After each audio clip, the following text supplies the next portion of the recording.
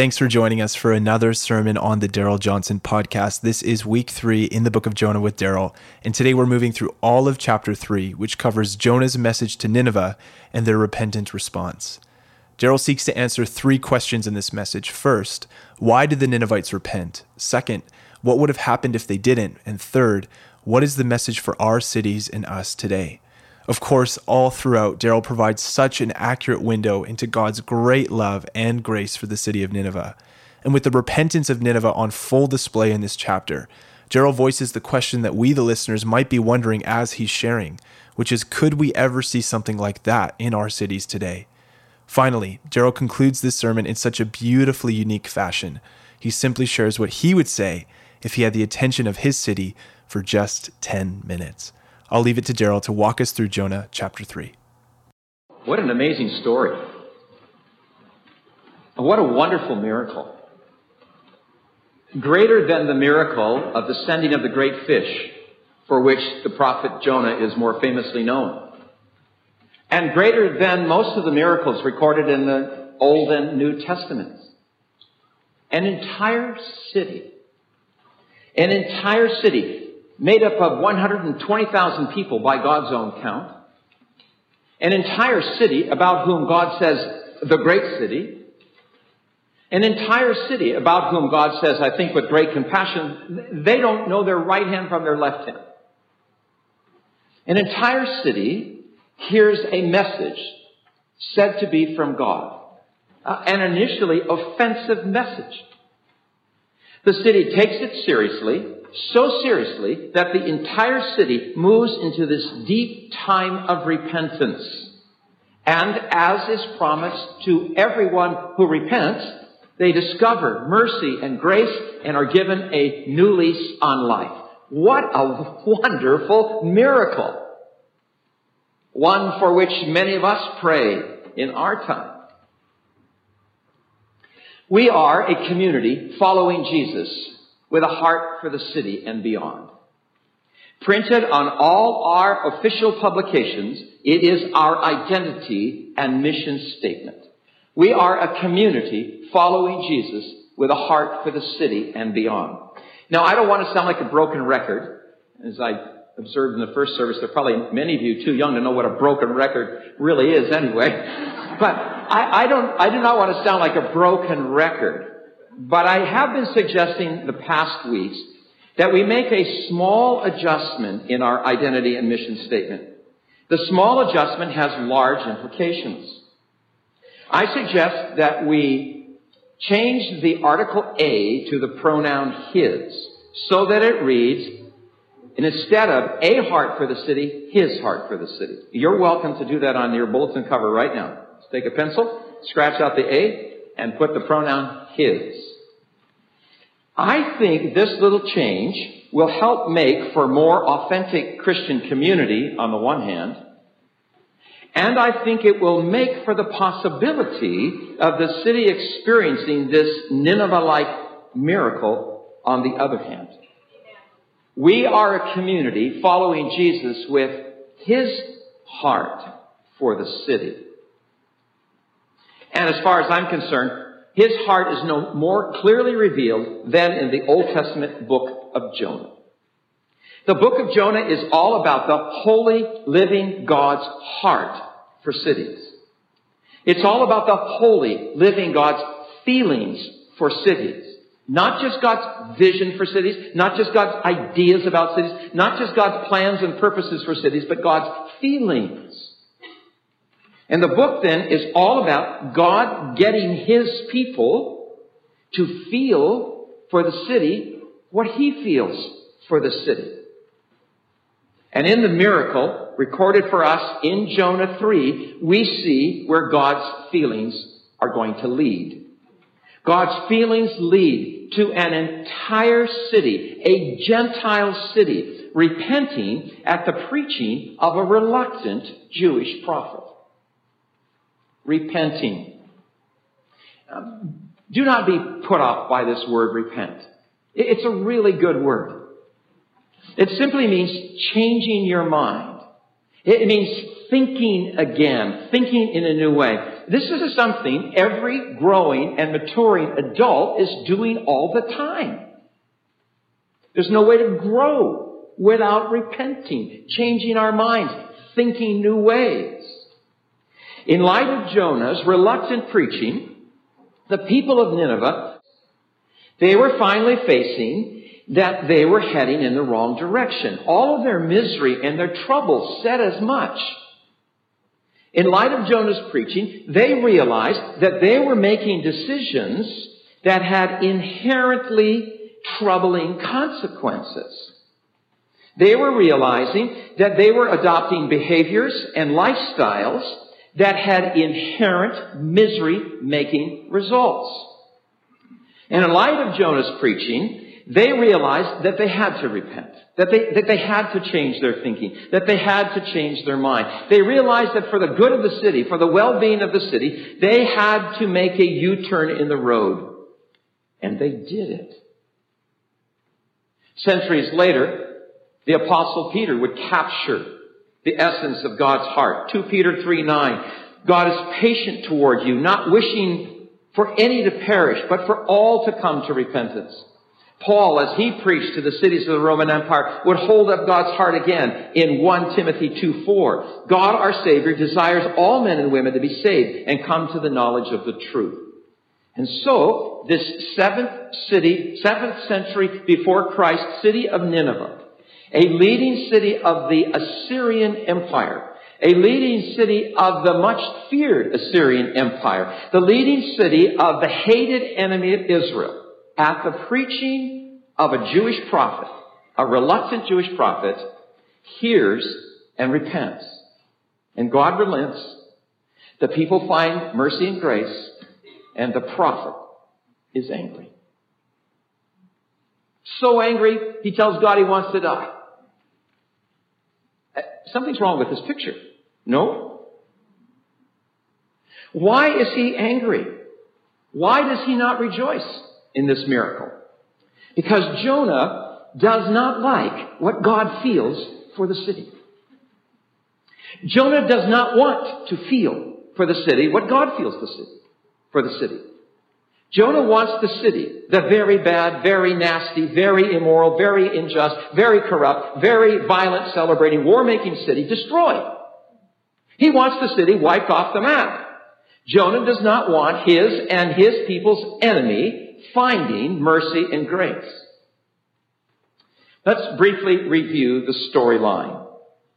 God calls to the prophet, "Rise, go to Nineveh, the great city, and cry out against it because its wickedness has come up to me." As I've been pointing out, wickedness is only one possible meaning of the Hebrew word that's used here. Many people are saying now that the primary meaning of this word is trouble. Go to Nineveh and preach to Nineveh because its trouble has come up to me. Jonah does not want to go and preach. It is his vocation. It's his calling in life. He's supposed to preach. He's supposed to speak the living word of God whenever and wherever he is told to do so. But he will not do it. So he tries to flee from the presence of Yahweh. And he discovers what he had known, that he could not do it. Jonah tries to do what no human being can do. He ends up on the sea, heading in the wrong direction, and he ends up in the sea, heading down, down, down. But the living God, Yahweh is his name, wants this disobedient prophet to experience mercy and grace. So Yahweh goes after him on the sea and in the sea. Yahweh sends a great fish who rescues Jonah, heaving him then up on the dry land. Presumably, Jonah then makes his way back to Jerusalem. And there the word of the Lord comes a second time. "Arise, go to Nineveh, the great city, and proclaim the proclamation which I will tell you to say." That is, go and speak what I tell you to speak. The implication being only what I tell you to speak. The implication being nothing less and nothing more. And so he goes reluctantly, but he does go. And he goes fearing the worst. Not that the city will reject him and his preaching, which is what I fear. He goes fearing that the city will actually listen and repent. His great fear is that Nineveh is going to experience mercy and grace when he preaches. I'm like, something's really wrong with this picture. Finally, he arrives at the place he does not want to go to do what he does not want to do. The text says that Nineveh is an exceedingly great city. Literally, it is a great city to God. Meaning that this city is important to God, great to God, much on God's mind and heart. The text also says it took 3 days to go through it, or in other versions, a 3-day walk.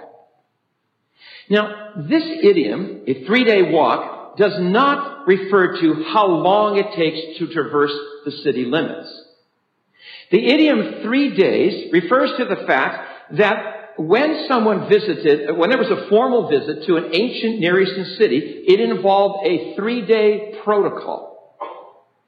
Old Testament scholar Donald Wiseman says that the idiom refers to the ancient Oriental practice of hospitality, whereby the first day is for arrival, the second day for the primary purpose of the visit, and the third day for return. So Jonah enters Nineveh. Nineveh is a major diplomatic center in the ancient Near East. He enters that city as an official emissary who enters, works, and leaves according to protocol. First day, Jonah will tell the people who he is and why he has come. Second day, Jonah will go about his business. And third day, Jonah will leave bidding formal adieu. But, and this is what surprises Jonah and us, the miracle begins the first day. On the first day, he's only just begun to tell the city why he has come, and they start repenting. On the first day, he would tell them what he would be saying. The second day, 40 days and Nineveh will be overthrown. And on the first day, people start responding. The text says the people believed in God. In other chapters of Jonah, the term is the name Yahweh, God's self-revelatory name. In Nineveh, God is not yet known as Yahweh, only by the generic term God, Elohim. But at least they believed that much, and they acted on that much. And they call a fast on the very first day. A fast. They repent so fully that they feel they have to change their clothes. They need to put on sackcloth. Sackcloth in the ancient Near East is a sign that you are turning around. It's a sign that you are mourning and seeking. And then the news reaches the king in Nineveh. And he responds. The text says, he rose from his throne, laid aside his robe, covered himself with sackcloth, and sat in ashes. This is amazing. A powerful ruler of a city learns of this new people power movement going on in the city, and he joins it. Because he's a political opportunist and he wants to demonstrate to the electorate that I'm one of you? No. The king also repents with the people because he realizes, in light of Jonah's preaching, that his own policies are causing trouble for the city.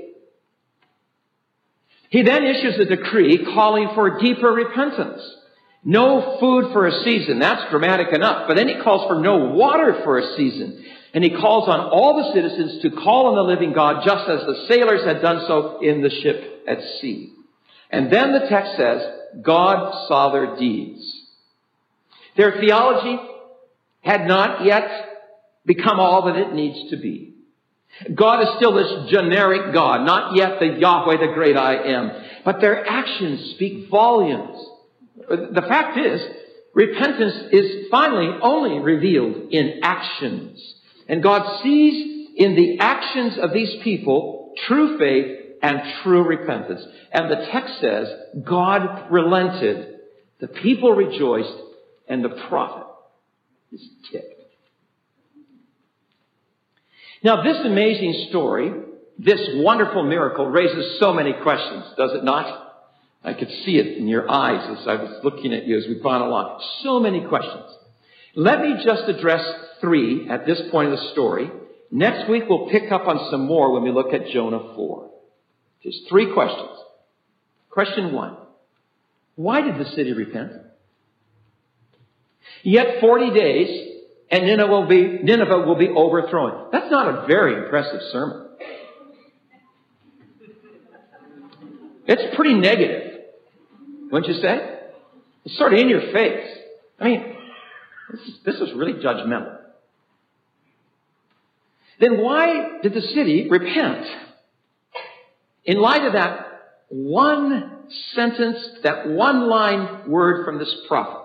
Well, for one thing, there are some worldview dynamics at work here. Worldview dynamics we do not share with our city.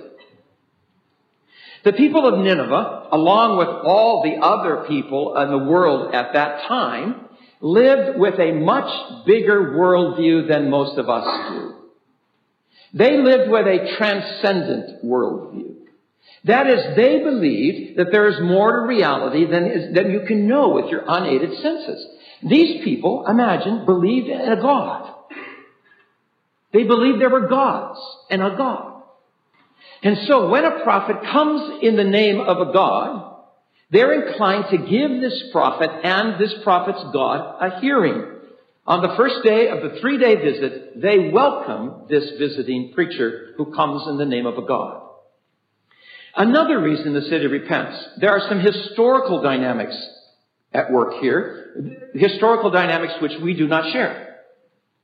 As we've noted in our other studies in Jonah, Nineveh was experiencing a lot of misery, trouble, as God called it.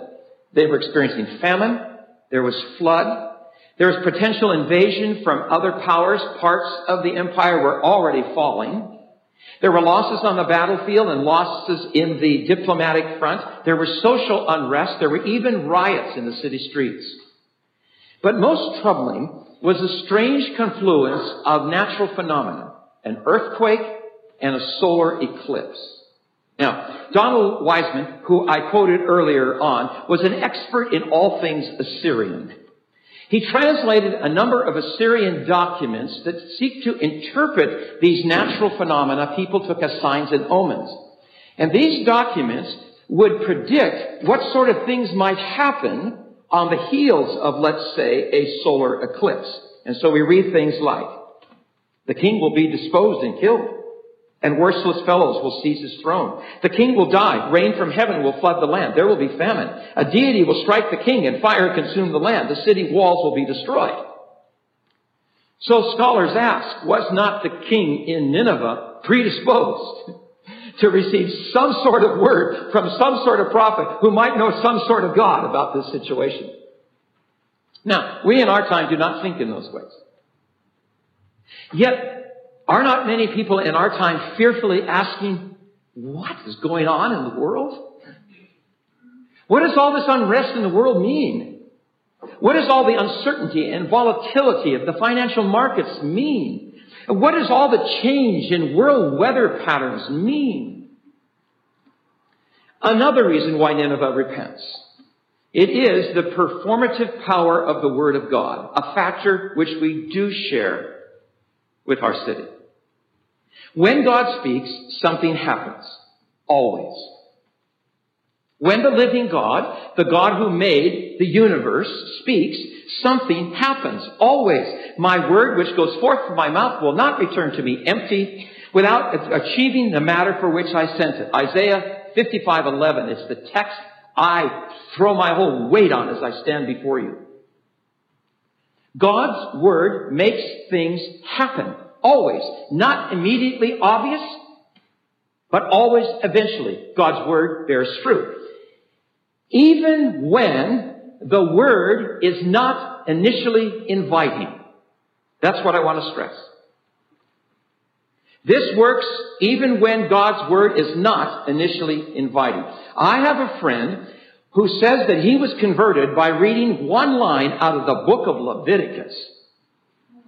He worked as an airline pilot, and one night during a very troubling time, he took the Gideon Bible that had providentially been placed there in the hotel nightstand, and he randomly flipped through the Bible, and he landed at Leviticus 19:2. You shall be holy, for I, the Lord your God, am holy. And he says that was the moment that salvation began for him. I have another friend who was converted by reading one line from the Apostle Paul. Again, he's in a hotel room. Again, he picks up the Gideon Bible. Thank God for the Gideon Bible. And he randomly turns to Galatians 6:7. Do not be deceived. God is not mocked. What a man sows, he will reap. And he says that text started him on a new path, off the path that he was going. And he dates his salvation to that moment with that text. When Yahweh speaks, something happens. And then there's one more reason why Nineveh repented. As I said 2 weeks ago, this word of warning is a word of grace. The fact that God even bothers to speak means there's opportunity for change. And Nineveh hears this word, yet 40 days and Nineveh will be overthrown, as a word of grace. And it is. It's full of grace because it means that God is not yet finished with us. You see, if this judgment were irrevocably decreed, God would not even bother to speak. God would just give the city what it deserves, destruction.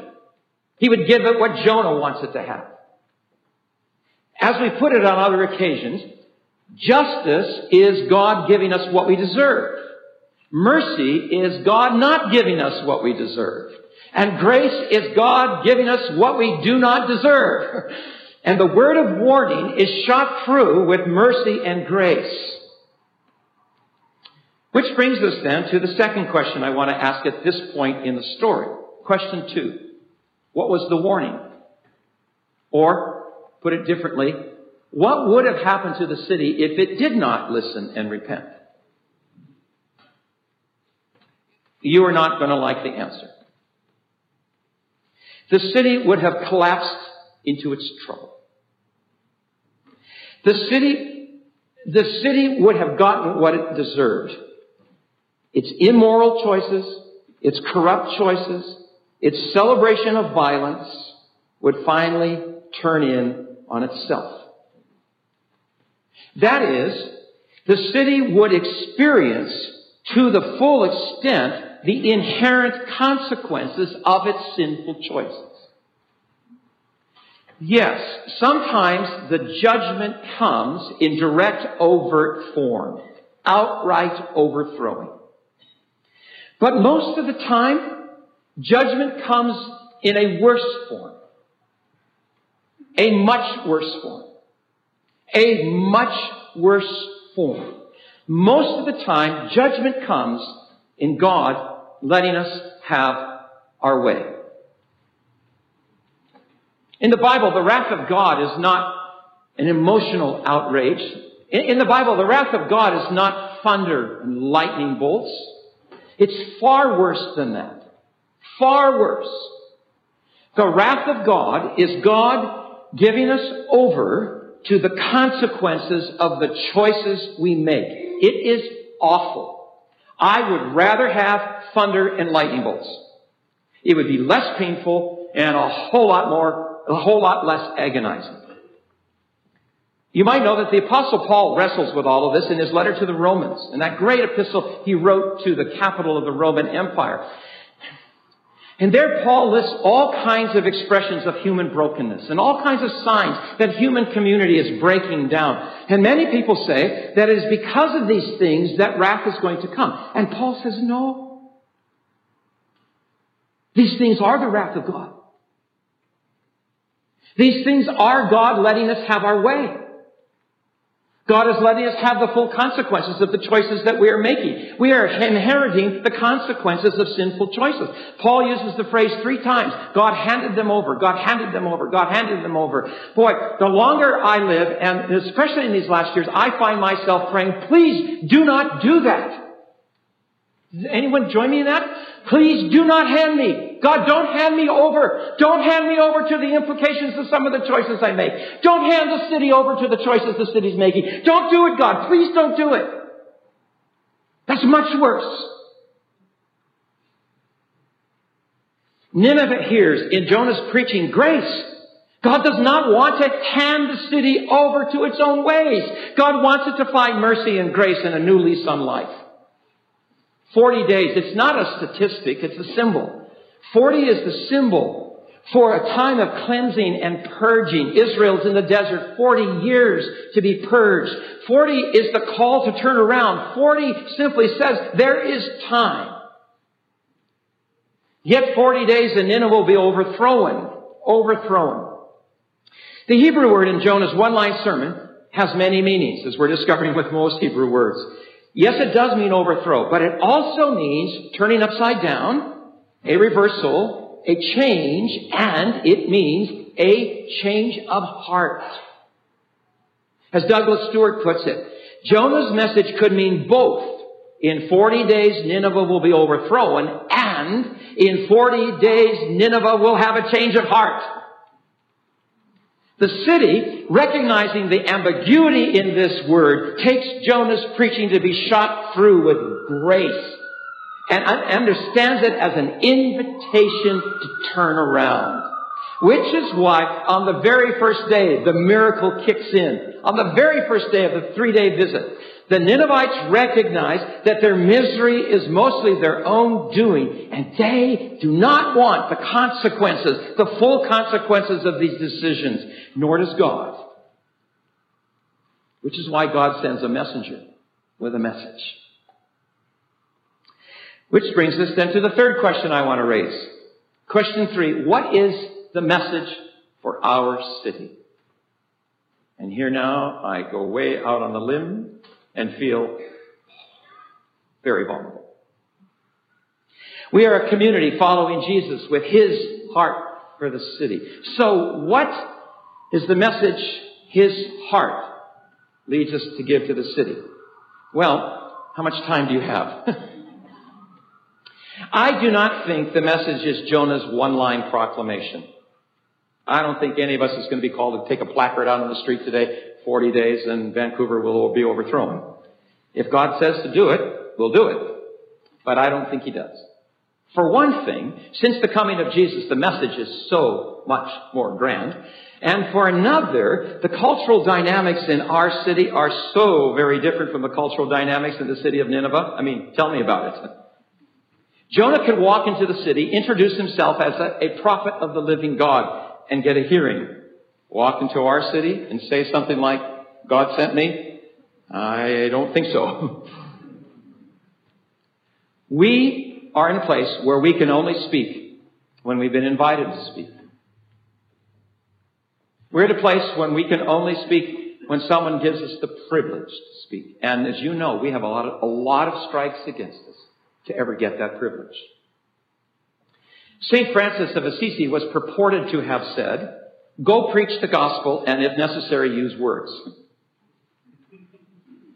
Now, that's good advice because actions are as loud as words and sometimes actions are louder than words. But as Dwayne Lifton, who is the former president of Wheaton College, has recently pointed out, St. Francis never said that. He would have never said that. And more to the point, we cannot preach the gospel without words. You can live the gospel without words. And living the gospel without words can create the context where the gospel can be heard. But we cannot preach good news without good words. So, what are we to speak to our city? There are, of course, all kinds of one-line sermons in the Scripture. John 3:16. Not bad. God so loved the world, he gave his only begotten Son, that whoever believes in him should not perish, but have eternal life. Or 2 Corinthians 5:19. God was in Christ, reconciling the world to himself, not counting their sins against them. How's that for a one-liner? What I'd like to do now is offer to you what I think I am supposed to speak. If I were given the opportunity to speak to the city, if the city were to extend to me the hospitality of a 3-day visit, and I were to follow protocol, if I were given the opportunity to speak on television, to say what the message is, I can give it in 10 minutes. Here it goes. Well, actually, I've written it down for you. So, can I have my friends pass this out to you? If I had 10 minutes on television or 10 minutes at City Hall, this is what I would say. You can upload this from the website right now. It's there. So if you're listening to this sermon on the internet, just turn to that on the website. Okay, this takes me about 10 minutes to do. I'm going to do that, and then we'll see. Camera's rolling.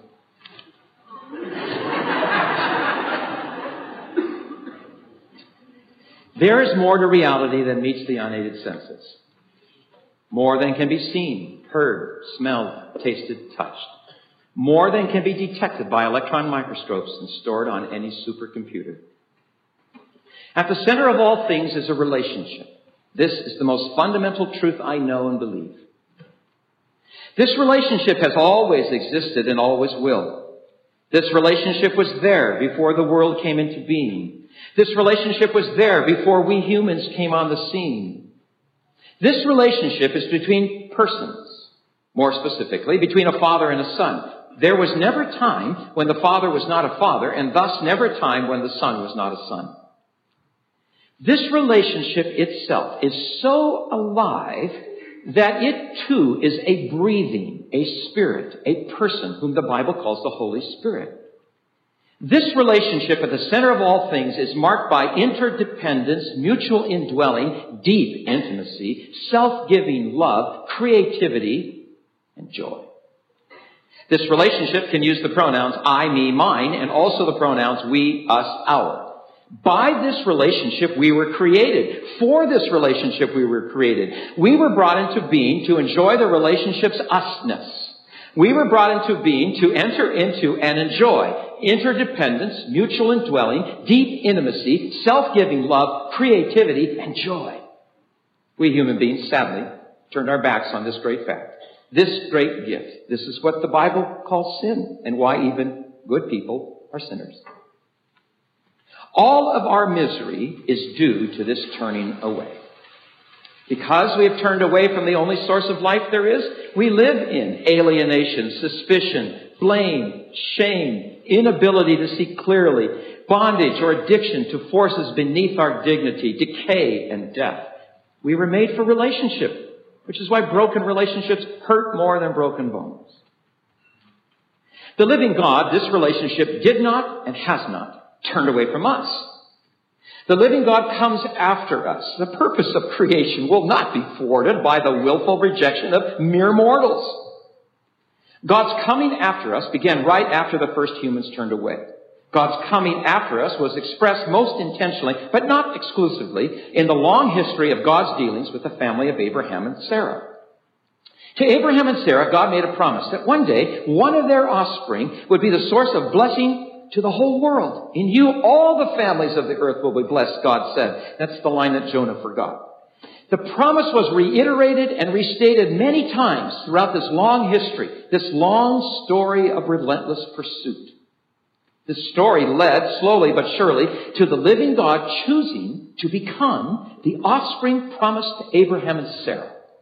The story led inexorably to God coming to earth in person. More exactly, God the Son coming to earth in person. When God came in person, God took on the name Jesus, which is English for the Hebrew Yeshua, meaning God is salvation, or more dynamically, God to the rescue. The theological term for this amazing move of the living God is incarnation.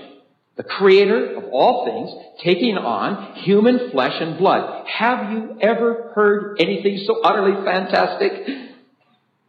In the incarnation, the living God lives out for us in our flesh and blood 24/7, the life we were originally created and designed to live. In Jesus, we see embodied those marks of the relationship at the center of the universe. Interdependency, mutual indwelling, deep intimacy, self-giving love, creativity, and joy.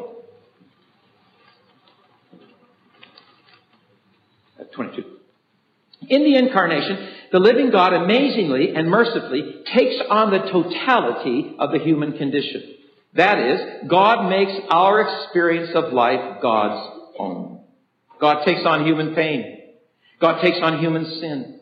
God takes on the judgment human sin rightly deserves. This taking on is happening throughout the earthly days of the incarnation, but especially and ultimately in Jesus' death on a Roman cross. More was happening at that cross than anyone at that moment could know. More than anyone since has been able to adequately capture and articulate.